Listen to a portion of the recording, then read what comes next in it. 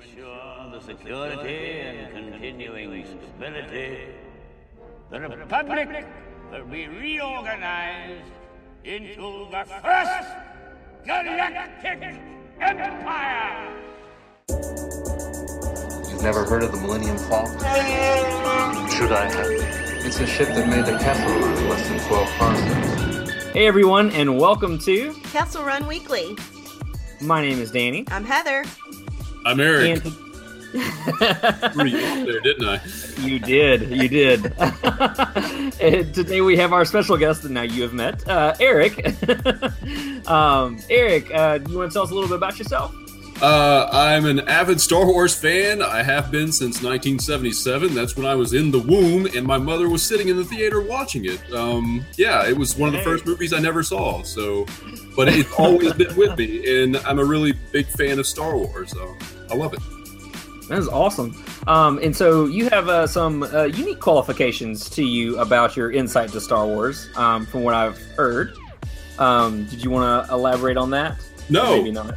No, not at all. My unique insight to Star Wars is I have always collected and read Star Wars ever since I was a kid. Like, if you ever wanted to meet somebody that has read all of the Marvel comics, but I read them when they came out, like on newsstand, or picked up the very first like crappy Han Solo novels and read them like a junkie, that was me. I was a big fan even back then, and it's only ever grown inside me. I never gave up on Star Wars as a kid. Like, there was a whole dry period after Return of the Jedi. I just never stopped. I just kept going for some reason. So, yeah, that's my uniqueness. I love Star Wars. So, cool. That's amazing. Cool. Well, You're Eric in the right is the place. one that showed me how to do my model for my X-Wing. Yes, I do cool. everything for Star Wars. Toys, books, action figures. Like, if there's a stamp or a pair of shoes with Star Wars on it, I'll buy it. There you go. Yeah. It's cool. That's amazing. Well, cool. So we invited you onto the show to actually discuss a pretty cool topic, I think. One that I feel is pretty unique. And so we're actually going to be talking about building an empire today. Yes. So we're going to be talking about the fall of the Republic, the rise of the Empire, how it seemingly just appeared overnight. And so, Eric, I'll actually let you take it away from here. I If you think go ahead and start us out. right there with it appeared overnight. That's kind of not true, because to build an empire, you have to kind of fail on so many levels, and that's what we see in the pre-imperial days of the Republic or the Coruscant and all that. Is you see a government in failing. The empire doesn't just spring up overnight. You have all the failings of so many senators, galactic governments, and so on and so forth that are all kind of pivoting on this war effort that's going on. And what's the best way to combine forces and get people to march together? War. And that's what Palpatine uses. The idea of empire was always in his mind because he was restoring the Sith to their rightful place as rulers of the galaxy. Mm-hmm. And that was a huge idea that would affect everything in the Star Wars universe, from the Jedis to the common folk to religious freedoms, the formation of those time periods of the Clone Wars and whatnot. So very important to building the empire. And it's never just a quick thing. It's not. Padme stands there and she says, well, this is how freedom ends, with these clapping applause, but it's so not true. It begins so much sneakier and more insidious than that. Right. And I will ramble, so stop me. Oh, no, we're perfectly good. No, we agree that it didn't happen overnight. It just seemed. Sure, it did. It seemed to happen overnight, but that's very much in line with some of our own history on this planet, Earth, with the rise of certain Germanic forces in the 1930s and 40s. Those people didn't just show up overnight. They were always there. There were very, very many things that came to play to put them into power. And the same is true of the Star Wars universe, because it is based slightly on our own history, as we call them stormtroopers. Right. And Imperial officers are definitely modeled after the Germans of World War II, the Nazis. I hate using the word even, but I'll use it. for this because I love Star Wars, and you need to know how bad the Empire is and why it's bad and how it got there. So it's a very important topic, I think. Yeah. So what do you think makes for the best government? Because this is a question that basically Anakin Skywalker delves into, because he's talking about what works and doesn't work. He just says people just need to get together and talk about their problems, right? Right. And something that Palpatine uses against Anakin, and he even uses it against the galaxy to say, all you got to do is tell me what your problems are, and we can work on them together and fix it. And that's a very seductive idea. That's the same idea that Hitler used in Germany was, hey, German people, we have all these problems. And if you just tell me, I'll fix it for you. I'll make things to help you with that. We got to go to war to fix a few things, but it's not going to be that bad. And that's basically what Palpatine sells to the galaxy. So, yeah, to get the mechanics of a full-blown empire built, you need something. Hitler used the Autobahn. Palpatine used the Death Star, and he used the mechanization of the clone troopers, the industry of war, to mobilize people and to get them going and to kind of, I guess, galvanize them into what would eventually become an empire. It's very, very cool stuff, I think. I do too. And I love how he went from the people, supposedly a people-driven society where everyone had a voice and blah. And then it's very into the empire that's very logistical and you know, my way or the highway, the imperial way of thinking. Right. Well, you know, you can look at Naboo and its kind of political system, because this is where Palpatine cuts his teeth as a young, like, you know, senator or you know, government official. And Naboo is a planet that's ruled by a central leader. It's not really a democracy. They have a queen. So, you know, in and of itself, you can see, even in a small way, the roots of what Palpatine eventually becomes. Because let's face it, Queen Amidala isn't exactly the best example of a great ruler. She kind of fails. Even on her own planet, there's a certain amount of xenophobia that will later transcend the Empire itself in Palpatine. The Naboo people, the people in Theed and whatnot, they hate the Gungans. They're like racist. They don't want the Gungans around. And this is Palpatine's own backyard, you know, like it's very, very cool stuff. And it's very well thought out. And sometimes it seems a little hokey, but if you stop and put all the pieces together, you'll see that a lot of really smart people thought about the telling of this story and what it meant to the characters inside. And that's another thing that I very much love about Star Wars, is that it has a great truth and depth to it that you don't find in movies, I guess, like, you know, Herbie the Love Bug or something. I mean, who doesn't love Herbie the Love Bug? But it's not that deep. I mean, it's about a car on conch. Like, it's cool. But, you know, going back to some of the formation of the Empire and stuff like that, and like I was saying, what was the seduction of the Empire? Why would people go along with an empire? And we look backwards at like Valorum, like Chancellor Valorum's time period and whatnot, and we see that the government, much like our own, is run by corporations. It's run by businesses that don't have the best in mind for its people, and that makes it an easy kind of thing for a Palpatine to step in. And we see that even in our own world today with certain rug-headed, poor-faced people, you know, running the show. It becomes like an easy kind of target to say, I know how to fix this. I know how to get power. All I have to do is tell the majority of people that all your dreams are going to come true. Vote for me. Like, it's fine. Just clap. We're all going to make this work together, and it's for you and for me. But Palpatine is totally out for himself always. And that's what's impressive about the Sith and the Empire, is the Empire is not a government of the people. It's a government for itself. And that's it. That's all it cares about. So, yeah. What do you think about that?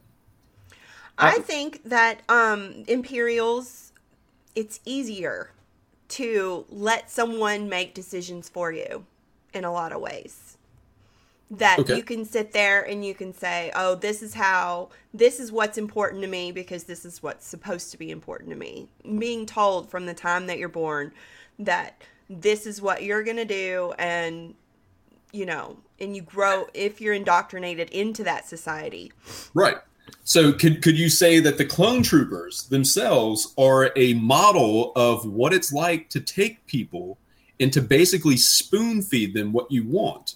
Mm-hmm. Like, I mean, because I look at things like incubators. Like, is this Palpatine's incubator to find out, can I do this with? Will people just do what I tell them to do, whether it makes sense or not? Will they just go along with it? Because imagine if all of a sudden your own government was like, hey, we have a secret army of several thousands soldiers that just kind of came out. They're all the same. You good? Because apparently under Palpatine's rule, they were good. Mm-hmm. Everybody was like, oh, wow, great. A secret clone army that no one knows where they come from. We will totally accept that. Right. And awesome. So in my own day and age, I can see that going over kind of, but simultaneously, I think I would end up on the side of the rebels, or at least a smuggler. Yeah, they got better clothes, I think, than the rebels. I mean, rebel clothes kind of look lame. They look like they're working at, you know, Jiffy Lube or something, big helmets. I'm totally a rebel, so. Yeah, no, that's okay. You'll enjoy your Jiffy Lube outfit and giant helmet, like you know, because they're very ridiculous looking helmets. You have to admit that. I do. The helmet itch in Star Wars, though. I mean. Yeah, because like the Rebel Trooper helmet that you see in A New Hope, that's a flak helmet for British artillery guns. Just in case you didn't know. Huh, I didn't know that. Because they could buy all that stuff for like on the cheap. You know, for the special effects department. And yeah, so the Empire, what effect does the Empire have on alien race relations? I mean, that's a huge concept in Star Wars as well, because we see the enslavement of the Wookiees and the subjugation of Kashyyyk. We see, you know, the spice mines of Kessel, you know, that the droids are afraid. Droid rights. I mean, you wouldn't think that toasters need rights, but you watch C-3PO and R2-D2 try to walk into a bar on a crappy little Outer Rim world, and people are still anti-robot because they remember the Clone Wars. Some of those guys were like, robots killed my families. Robots killed my planet. Like, there will be no robots, no droids allowed in here. So that's a huge concept to say, you know, the Empire, it doesn't just affect the military, it affects all parts of life. And I was telling Heather recently about a really cool book called Guardians of the Will. And it's about some of the characters from Rogue One, their little backstory and stuff like that. And it shows like the occupation of Jeddah and the closure of the Temple of the Wills, and what the Empire kind of takes from the people by harvesting the Kyber crystals is their hope. It's their faith.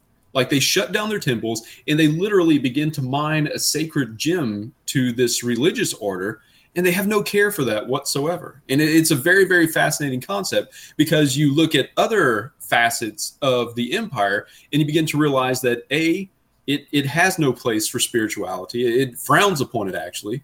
It has no place for individuality. And it has no place really for what I call the essence of the Force, which is all living things. It's not alive. The Empire is slate gray. It has no decoration. It's just a dead thing. It's logistical. It's very mechanical. It's logistical. It's utilitarian. Like, we don't waste. Hence, TIE fighters don't have hyperdrives or shields or anything, really. Because why would we waste that on just people stuffed in, like, tin cans flying around space? It's silly. We can just put more of them in there. And if we don't have more, we'll just grow them in, like, some tubes, because we did that and it was okay. So, yeah. I mean, there's so much that you can look at the Empire and say, wow, in comparison to your own world and your own day and age. Because that's kind of what George Lucas was doing with his story. This was almost a parable of the Vietnam War. Like, he was looking at so many interesting things, you know, because George Lucas, you wouldn't think it, but he's a very smart guy. You know, he's not just some guy with a double chin that quietly beeps in the corner. He's a super duper smart guy. And looking at Star Wars, the original, like New Hope, Empire Strikes Back, Return of the Jedi, that's a lot of commentary on not only World War II, but also on the Vietnam War that George was very familiar with because he was a college student at that time. So war was very, very, very much in his mind. And what causes it? How do we get there? That's the story of Star Wars. And that's what we find so fascinating. 39, 40 years later. I think it's like 40 years later, right? 40, because, yeah, I'm 39 years old. Like I said, I got to see Star Wars in the womb, which means I never actually got to see it that first go around. But I heard it at least, I think. Something stuck. Yeah, so it's very deeply entrenched in my old brain pan there. But, yeah. So what effect, in your opinion, also did the end of the Jedi for the Imperial period, the Imperial era, how did the vacuum of not having the Jedi affect the galaxy? Anybody? Danny? Well, I mean, as far as far as how I've always felt about the absence of the Jedi, I mean, it to me it was the absence of hope, because you see time and again in Rebels, in Rogue One, even down to Battlefront 2 that's about to be coming out. It's something that they deal with, where Iden Versio even goes to she's talking with her father, and he's like, well, what is the device of the rebels? And she smirks and says, hope.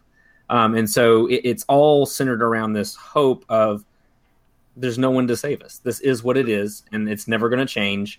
And it's kind of this endless just blackness, basically, is what it seems like. And taking the Jedi out of the equation eliminated, for one, opposition, but mostly it eliminated hope, the hope and the freedom that the Jedi represented, I feel. Sure.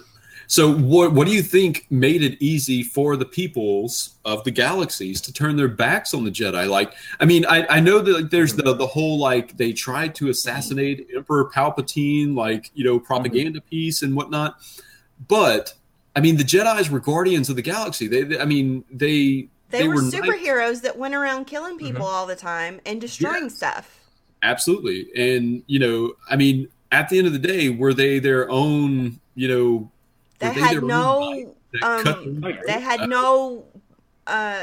body above them to, you know, rain down, hey, look how much collateral damage you did on this particular thing. So once again, going back to what makes an empire is that you can't have, and this is what is seductive about Palpatine's empire, is that pre-Palpatine, you have an entire group of assassins running around independent of the government, doing as it pleases with no real repercussions other than we'll take care of it, whatever our own do. And I mean, that's a neat idea and everything. And I mean, we all know Obi-Wan Kenobi and Yoda, you know, they're all lovable characters and whatnot, but really on a more human level, that would be very unacceptable in your day and age. And I think that at the end of the day, most of us would find ourselves very much in line with the Empire in that thinking. And you might strap a tin can on and march around the galaxy, you know, like, because it has to be a little bit disturbing to realize that there is an entire body of assassins that don't need weapons. They can choke you with their minds. They can pop your head like a grape with a mere thought, and there's no way of knowing who's who. So, you know, and I feel like the original, I mean, obviously the original intent of the Jedi was not to be soldiers, even though a lot of their training and everything trained them for the worst case scenario to be defenders. But with the activation of the Clone Wars and Palpatine bringing the Jedi in on the war, I feel like that was the beginning of their demise, as far as their own architect of their own demise. Sure. Because, I mean, before then, they were the protectors. Heather, actually, you had said something once in the book that I got you, the Jedi Code, where it talked about how their clothing was to be a symbol of help and hope. That by what you wear, they will know that you are a Jedi. And it was somebody you go to. It wasn't necessarily a fear of, wow, they have this superpower that they could harm me. I don't feel like that was put out to the forefront until the Clone Wars happened, when the Jedi were like, yeah, we're getting involved.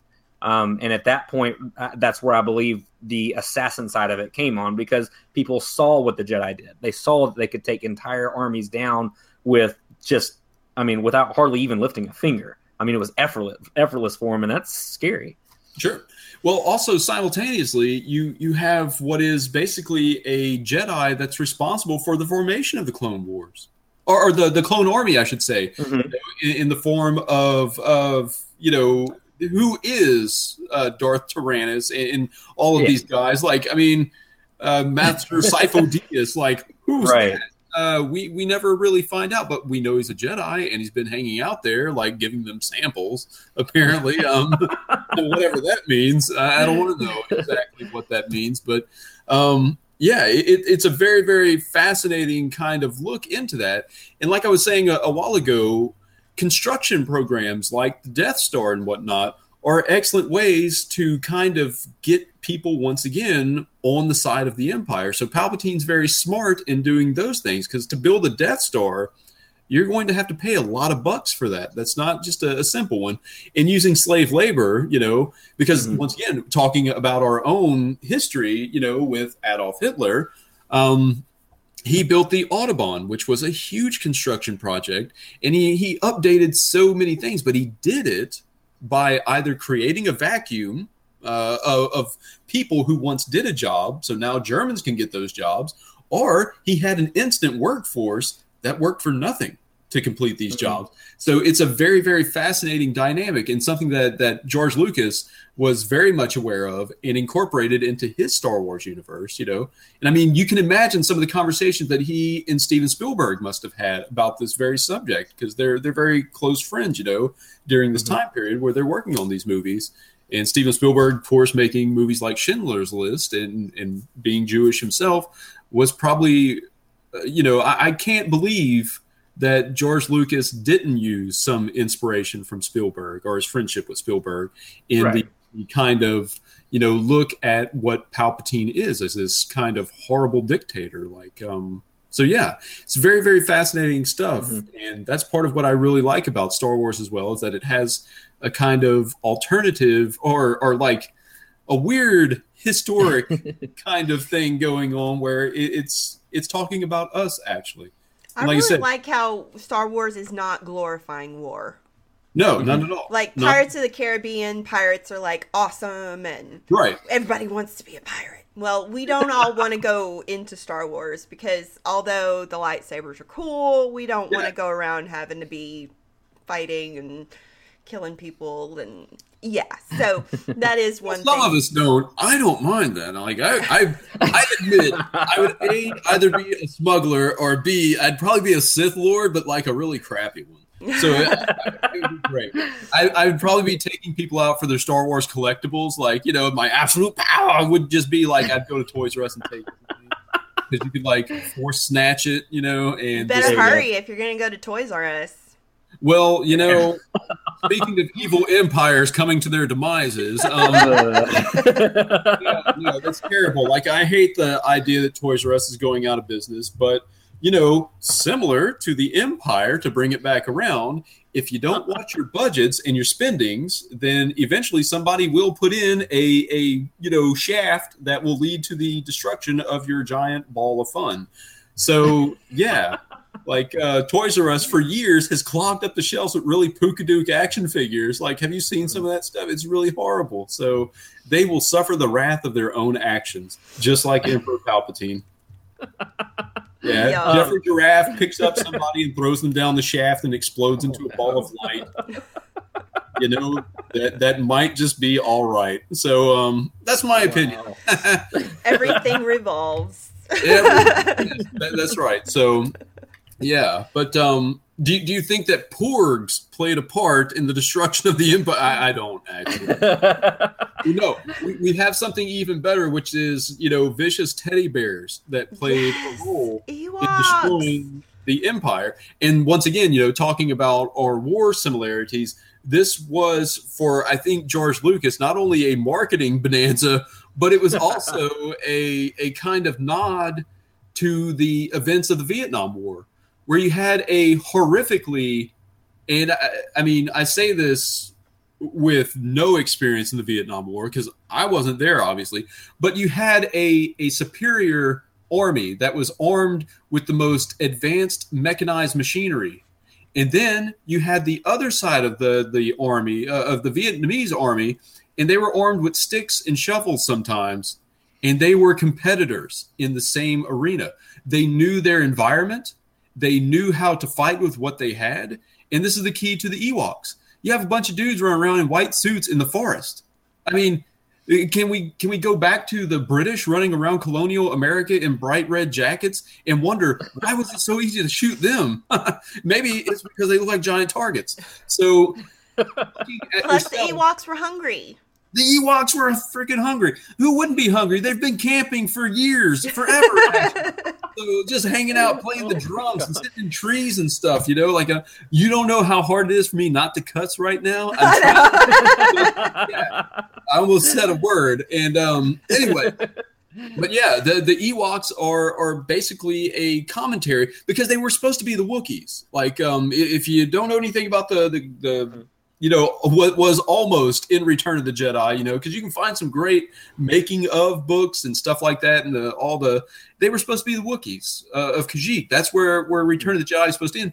But to make a 7-foot tall costume, couldn't we cut that in half and make 2? So we can make a Wookiee. It's cheaper. Or we can make an Ewok. It's cheaper. For every 1 Wookiee, we get 2 Ewoks, maybe even 3.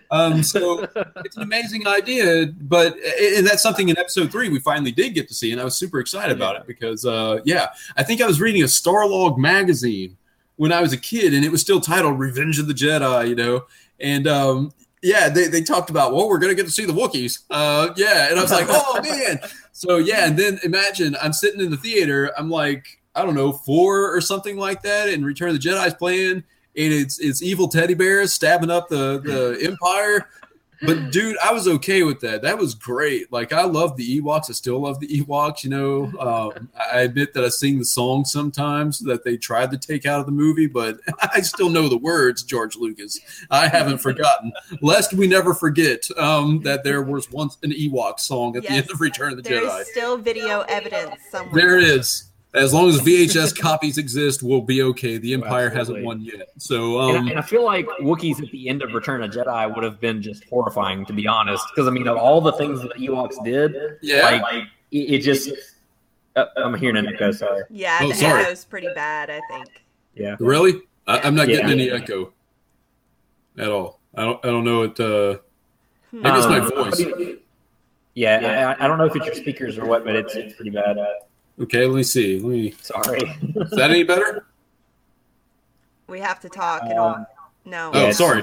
A, B, C, D, E, F, G, H, I, J, K, L, M, N, O, P. I think only we can hear it. Yeah, we can hear it because we're the one. Yeah, that's better. Yeah. Much better. But yeah, but like I was saying, though, I mean, I feel like the Wookiees at the end of Return of the Jedi would have been absolutely horrifying because, I mean, if you imagine what all the Ewoks did, and I mean, it was almost masked in cuteness, pretty much. See, I think the Ewoks were terrifying because you. I mean, they were to a degree, but these 7-foot bears just ripping them apart. I mean, you're heading for an R rating in that time. Awesome, because it would be awesome if they were Wookiees, mind you. But I've always enjoyed the end of Return of the Jedi because Billy D. Williams, if you watch him, he's the only person getting down to the Ewok song. Like, they have that everybody's a hero shot at the end, and he's the only dude, like, clapping and jamming with the Ewoks. Like, everybody else is too stiff and, like, cornbread to, like, not do it. So it's pretty fantastic. I love that scene. And I love Lando Calrissian, by the way. If you've never read the Lando Calrissian novels from the 80s. I didn't even know he had novels from the 80s. He has a space Cadillac in it. Nice. Really.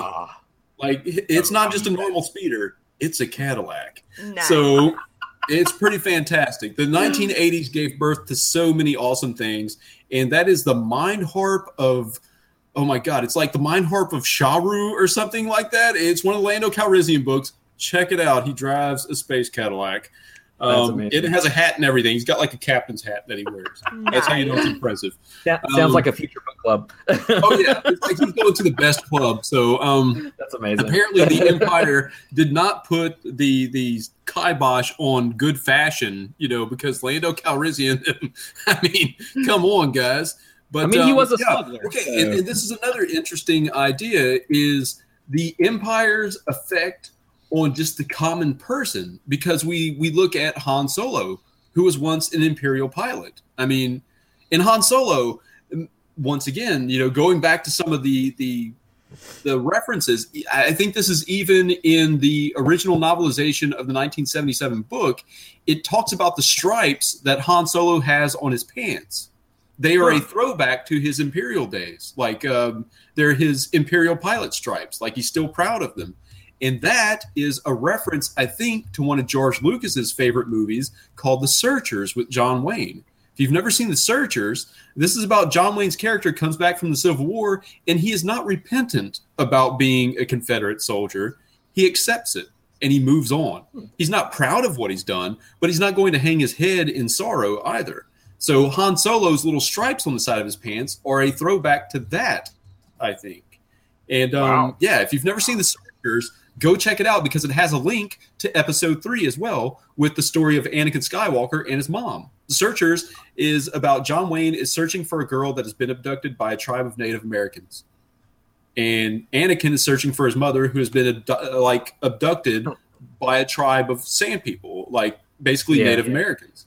And same story. And George Lucas and them even took the canyon scene from the movie The Searchers and put it in episode 3. Like, they cut the canyon out in the computer and put it there. And that's the one that Anakin Skywalker standing on. John Wayne stood on the same ledge. It's pretty fantastic. Cool. And looked down on the camp of the Native Americans before he attacked it. Same as Anakin Skywalker. So it's the exact same cliff face. They went and filmed it scene for scene. So pretty awesome. Most people don't catch that part of the movie. I lit up like a Christmas tree when I saw it. I was like, ah! Because once again, I like movies and stuff of all types, not just Star Wars. But I don't know what the Empire would look like, in terms of video rentals. Like, do you think you would have to think that they would even get into that. And I'm trying to think if there's a reference to the Empire suppressing information, like in the movies. Can you think of anything? Well, you see a lot more of it in Rebels. The suppression of information. Yeah, totally. Especially on Lothal, where it was actually one of the earlier episodes where they used an official to basically lure in the rebel group. Right. If it was a rebel cry out or something like that. Yes. But yeah, you get a lot of that throughout the Rebels series, as far as suppression of information and kind of gauging media and kind of things like that. Sure. So there's just so many interesting ideas and things floating around the Star Wars universe that, no matter what your interest is, I think you can find it somewhere in Star Wars. Absolutely. I've oftentimes challenged myself to think of things that aren't in Star Wars, and I come up short most of the time. I just can't do it, Interested in wildlife? There's some fantastic books on Star Wars wildlife. They don't exist, but there's books about them, and we can go look at them. So pretty fascinating. And, I fully expect a lot of them for The Last Jedi after the trailer that we just saw. Absolutely. We're hoping for a fully dissectional porg. Like, if we could just get a porg figure where you can pull his organs out and, explore a porg. Yeah. So, yeah. Somebody needs to trademark that now. You can have that idea, Hasbro. Take it from me, please. Explore a porg. It would be a fantastic toy. I would play with it for hours, lovingly. I would explore. I feel like Heather, you'd have just this gleeful smile the whole time. I would. Like, that's I'd be the going. heart and that's the lungs. Does a porg have lungs? I don't know. Let's find out. That's the fun of playing with Explore a Porg, kids. So yeah. Now I'm gonna have to make an Explore a Porg. That's the next T-shirt. There you go. Yeah, you should definitely build it to where it has some kind of pizza meat chamber where you can insert a pepperoni in it, and eat it for your kids and stuff. That Fox T. Rono, that's for you. There you go. He's all about Porksgiving. There you go. So Porksgiving would be awesome. Like, we could stuff a porg with mashed potatoes or something. It'd be great. So. Yeah, there's so many advantages to having these new characters in Star Wars that's just going to give rise to so many positive things in our world, Because Ewok Meatloaf never took off, unfortunately. But I think Porksgiving could definitely become a thing that we celebrate. Could you imagine little porg's legs sticking up off the plate, with little booties on them? It'd be beautiful. We could sit around. It'd be great. Like, Danny, go ahead. Tell me what you're thinking. That's right up your alley. Like, I'm crying laughing right now. I can't do this. Well, you're welcome. Hilarious. I bring a gift of laughter. Oh my gosh. And thoughts. So yeah, think about that, Hasbro. I really hope I go into Walmart one day and see Explorer Porg on the shelf. I'll know that they were listening. Hope so. That would make my life. Yes, and then I'll immediately go and find a lawyer so I can buy more Star Wars toys with my sue them money. I won't actually sue them. I will hold them ransom for more products from them. I'll be like, you must build Jabba the Hutt's toilet for me. You will do it, and it will come with a Porg. I won't tell you why, but trust me, they're buttery soft from what I hear. And as a connoisseur of Huttese toiletry, I'm sure it'll go over pretty big with the kids. I expect a phone call from Hasbro any day now. I've given them so many interesting ideas. Porg toilet paper, Porg food products. It's amazing. The list just goes on. Michael would be all over this. Michael would be all over this. Yeah. Sorry if I've derailed our discussion about the Empire. It's just my nature. I'm hard to contain. It's like herding cats. It's never really worked out for me in life. I can't stay on topic. So you just kind of follow me, and yeah. Well, getting back to our topic of the Empire, I actually do have a question for you because it's something that I've always kind of wondered myself, and you seem like you've got a really great insight to all that. I'm very impressed. So I want to know what you thought Palpatine's endgame was, because you have where he ultimately dies, and we see where he has contingency plans in place to dismantle the Empire after he's gone. So it wasn't to have it live forever. So what do you think his purpose was, or his end game rather? Yeah, no, that's a fascinating concept because, we look at the dynamic of there can be only two, a master and apprentice. And we see that Darth Vader himself kind of is usurping the throne of Palpatine in Empire Strikes Back, inviting his son to rule the galaxy with him, Mm-hmm. And Palpatine knows this. He has to. This has been the history of the Sith since day one. So when you look at what is the end game for people who are basically like Palpatine, they're fascists. They're these power-hungry people. Their end game is always themselves. They really don't care about the end game. They only care about themselves. And they themselves never believe that they can die. Hitler did not believe he was going to lose. He didn't. Yeah. Hence, he stayed in the bunker until the very end. And at the very end, instead of, going out in a blaze of glory, he closes the door and pops around in his own head because he never cared. He didn't care about the German people like he said he did, because simultaneously, and this is like a really horrific history fact, was that at the end of the war, Hitler basically orders his soldiers to flood the tunnels, the tunnels that the normal civilians have taken refuge in, to slow down the approaching Russian armies. He gets children to defend the streets and old men at gunpoint to go out into the streets to fight Russian advancing troops. He didn't care about the German people, and he even got on the radio and told them that they were all failures and that they will pay the price for their lack of strength and vision. And Palpatine is very much the same way. So what is the end game for Palpatine? Control. He always believes he's in control and one step ahead. He doesn't think Darth Vader's smart enough to get around him. He's already fooled him once with the whole, I can save Padme for you if you just do these things for me. He's a manipulator. And at the end of the day, the control people, the manipulators, they never believe they can be outsmarted. They believe they're immortal. And maybe Palpatine is immortal.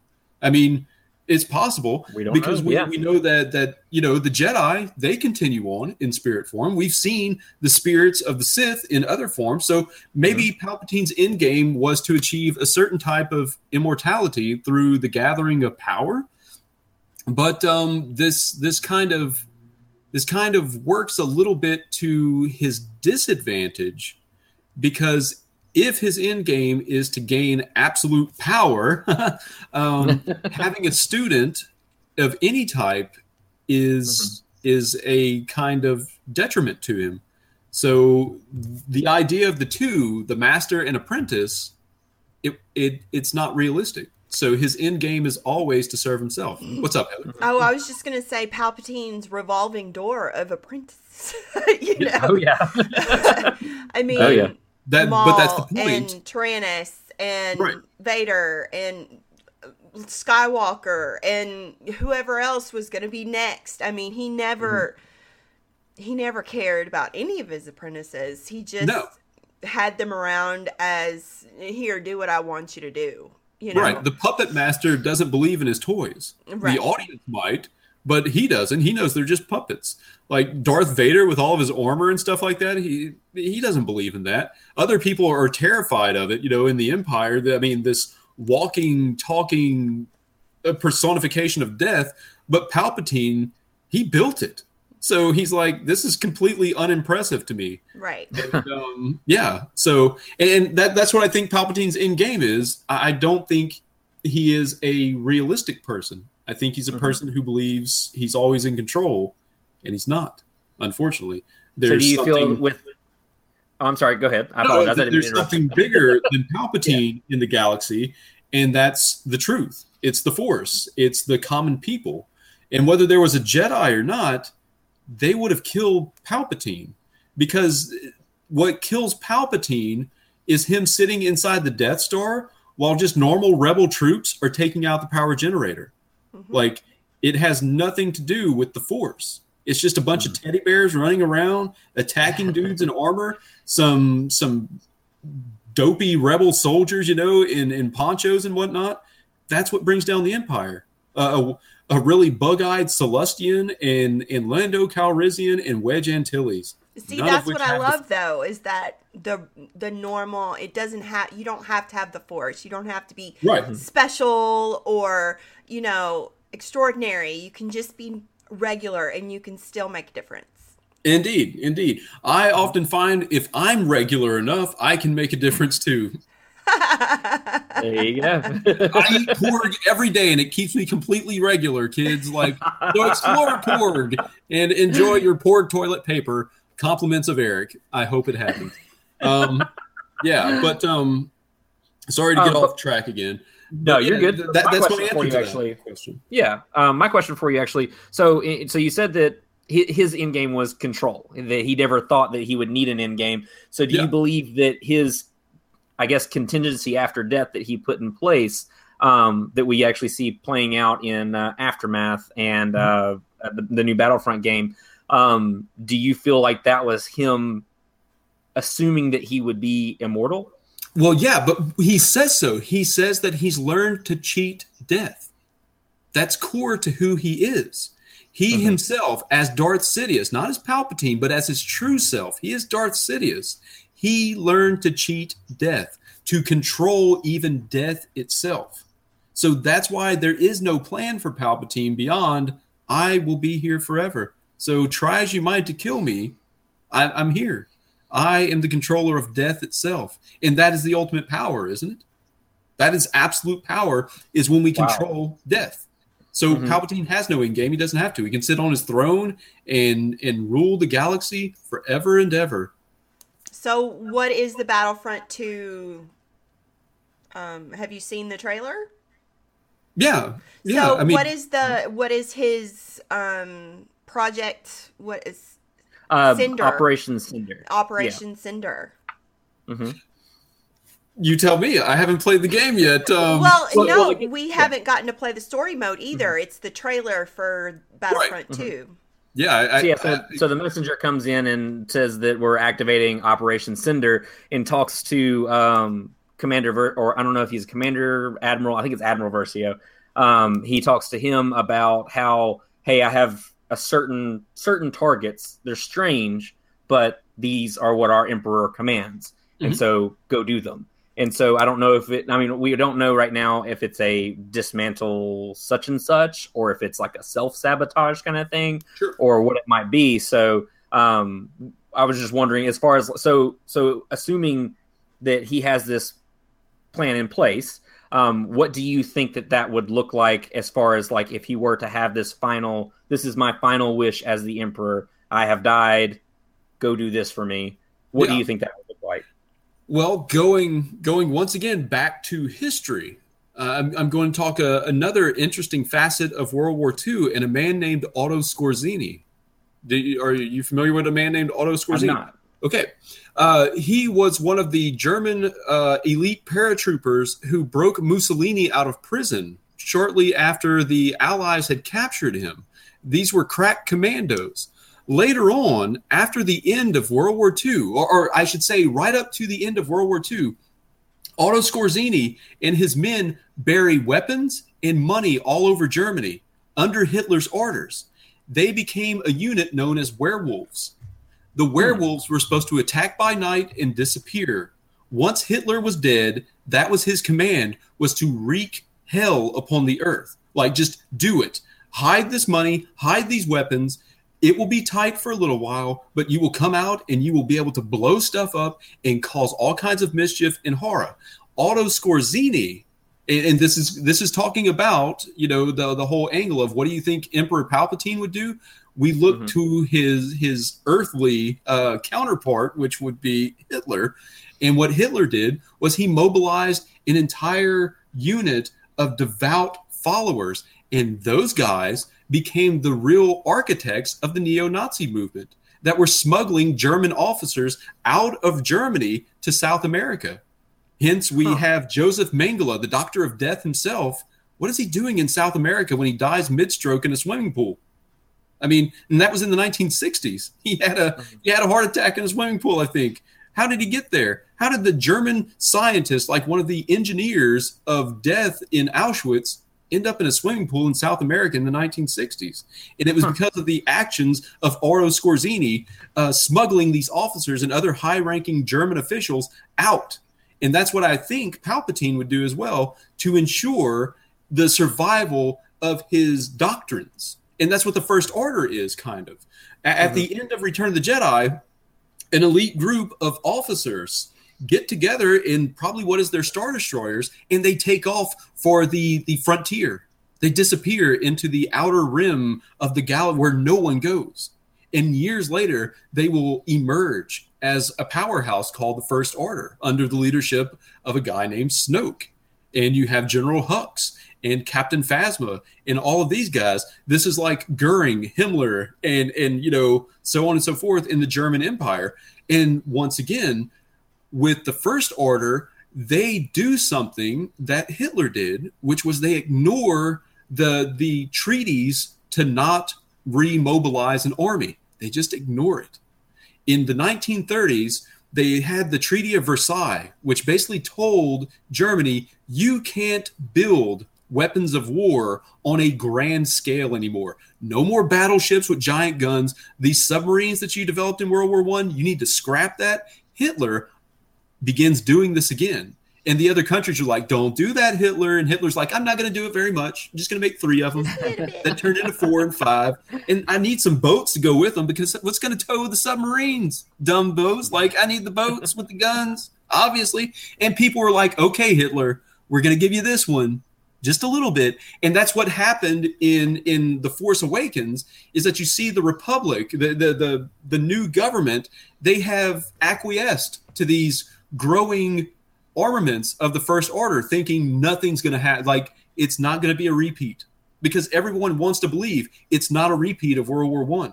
They couldn't believe after World War I, the war to end all wars, that Hitler was going to drive us into another one.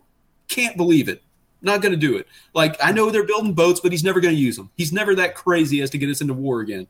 And that's what the First Order is. It's like Hitler's doomsday machine kind of come back upon us to wreak havoc in the world. So what would Palpatine do? He'd probably tell his officers to run off into the Outer Rim and regroup and come back and destroy these people.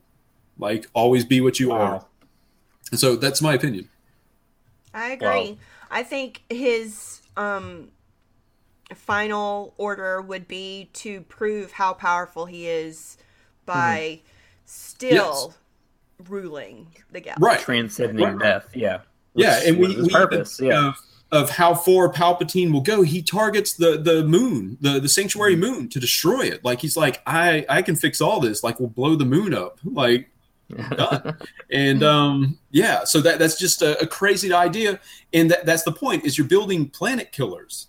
And when you kill a planet, I mean, that's kind of that's a really finalizing kind of thing. Like for your authority is, we're not going to talk about it. We're just going to blow it apart. Everything that is alive, every ecosystem, every resource on that planet, who cares? We're going to blow it up, to show them that we can.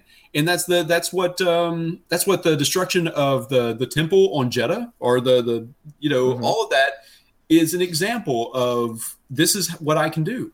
And this is why you should respect me, because if you don't, I am the personification of death, kind of like the nuclear bomb. When Oppenheimer pins his famous, I am become death, that's what Palpatine is basically saying, or Tarkin through Palpatine is basically saying, I have become death. I am the final power in the universe. And what is the greatest power in the universe? Death. It's what none of us get to come back from. It's permanent. So be careful with what you do with me. I control everything. Right. That's what Palpatine is. Wow. So that's awesome. So cool. I mean, I'm speechless after all that, to be honest with you. I mean, I feel like I've gained so much knowledge, and just your insight is amazing, man. Well, I really appreciate you coming on. Well, you're quite welcome. Do you want me to talk about what I think Jabba the Hutt's toilet has to look like?